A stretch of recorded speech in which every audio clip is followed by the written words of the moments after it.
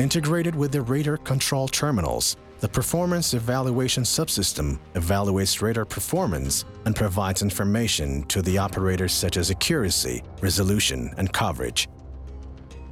To allow fast deployment, EIRS subsystems employ 10-ton class tactical wheeled vehicles.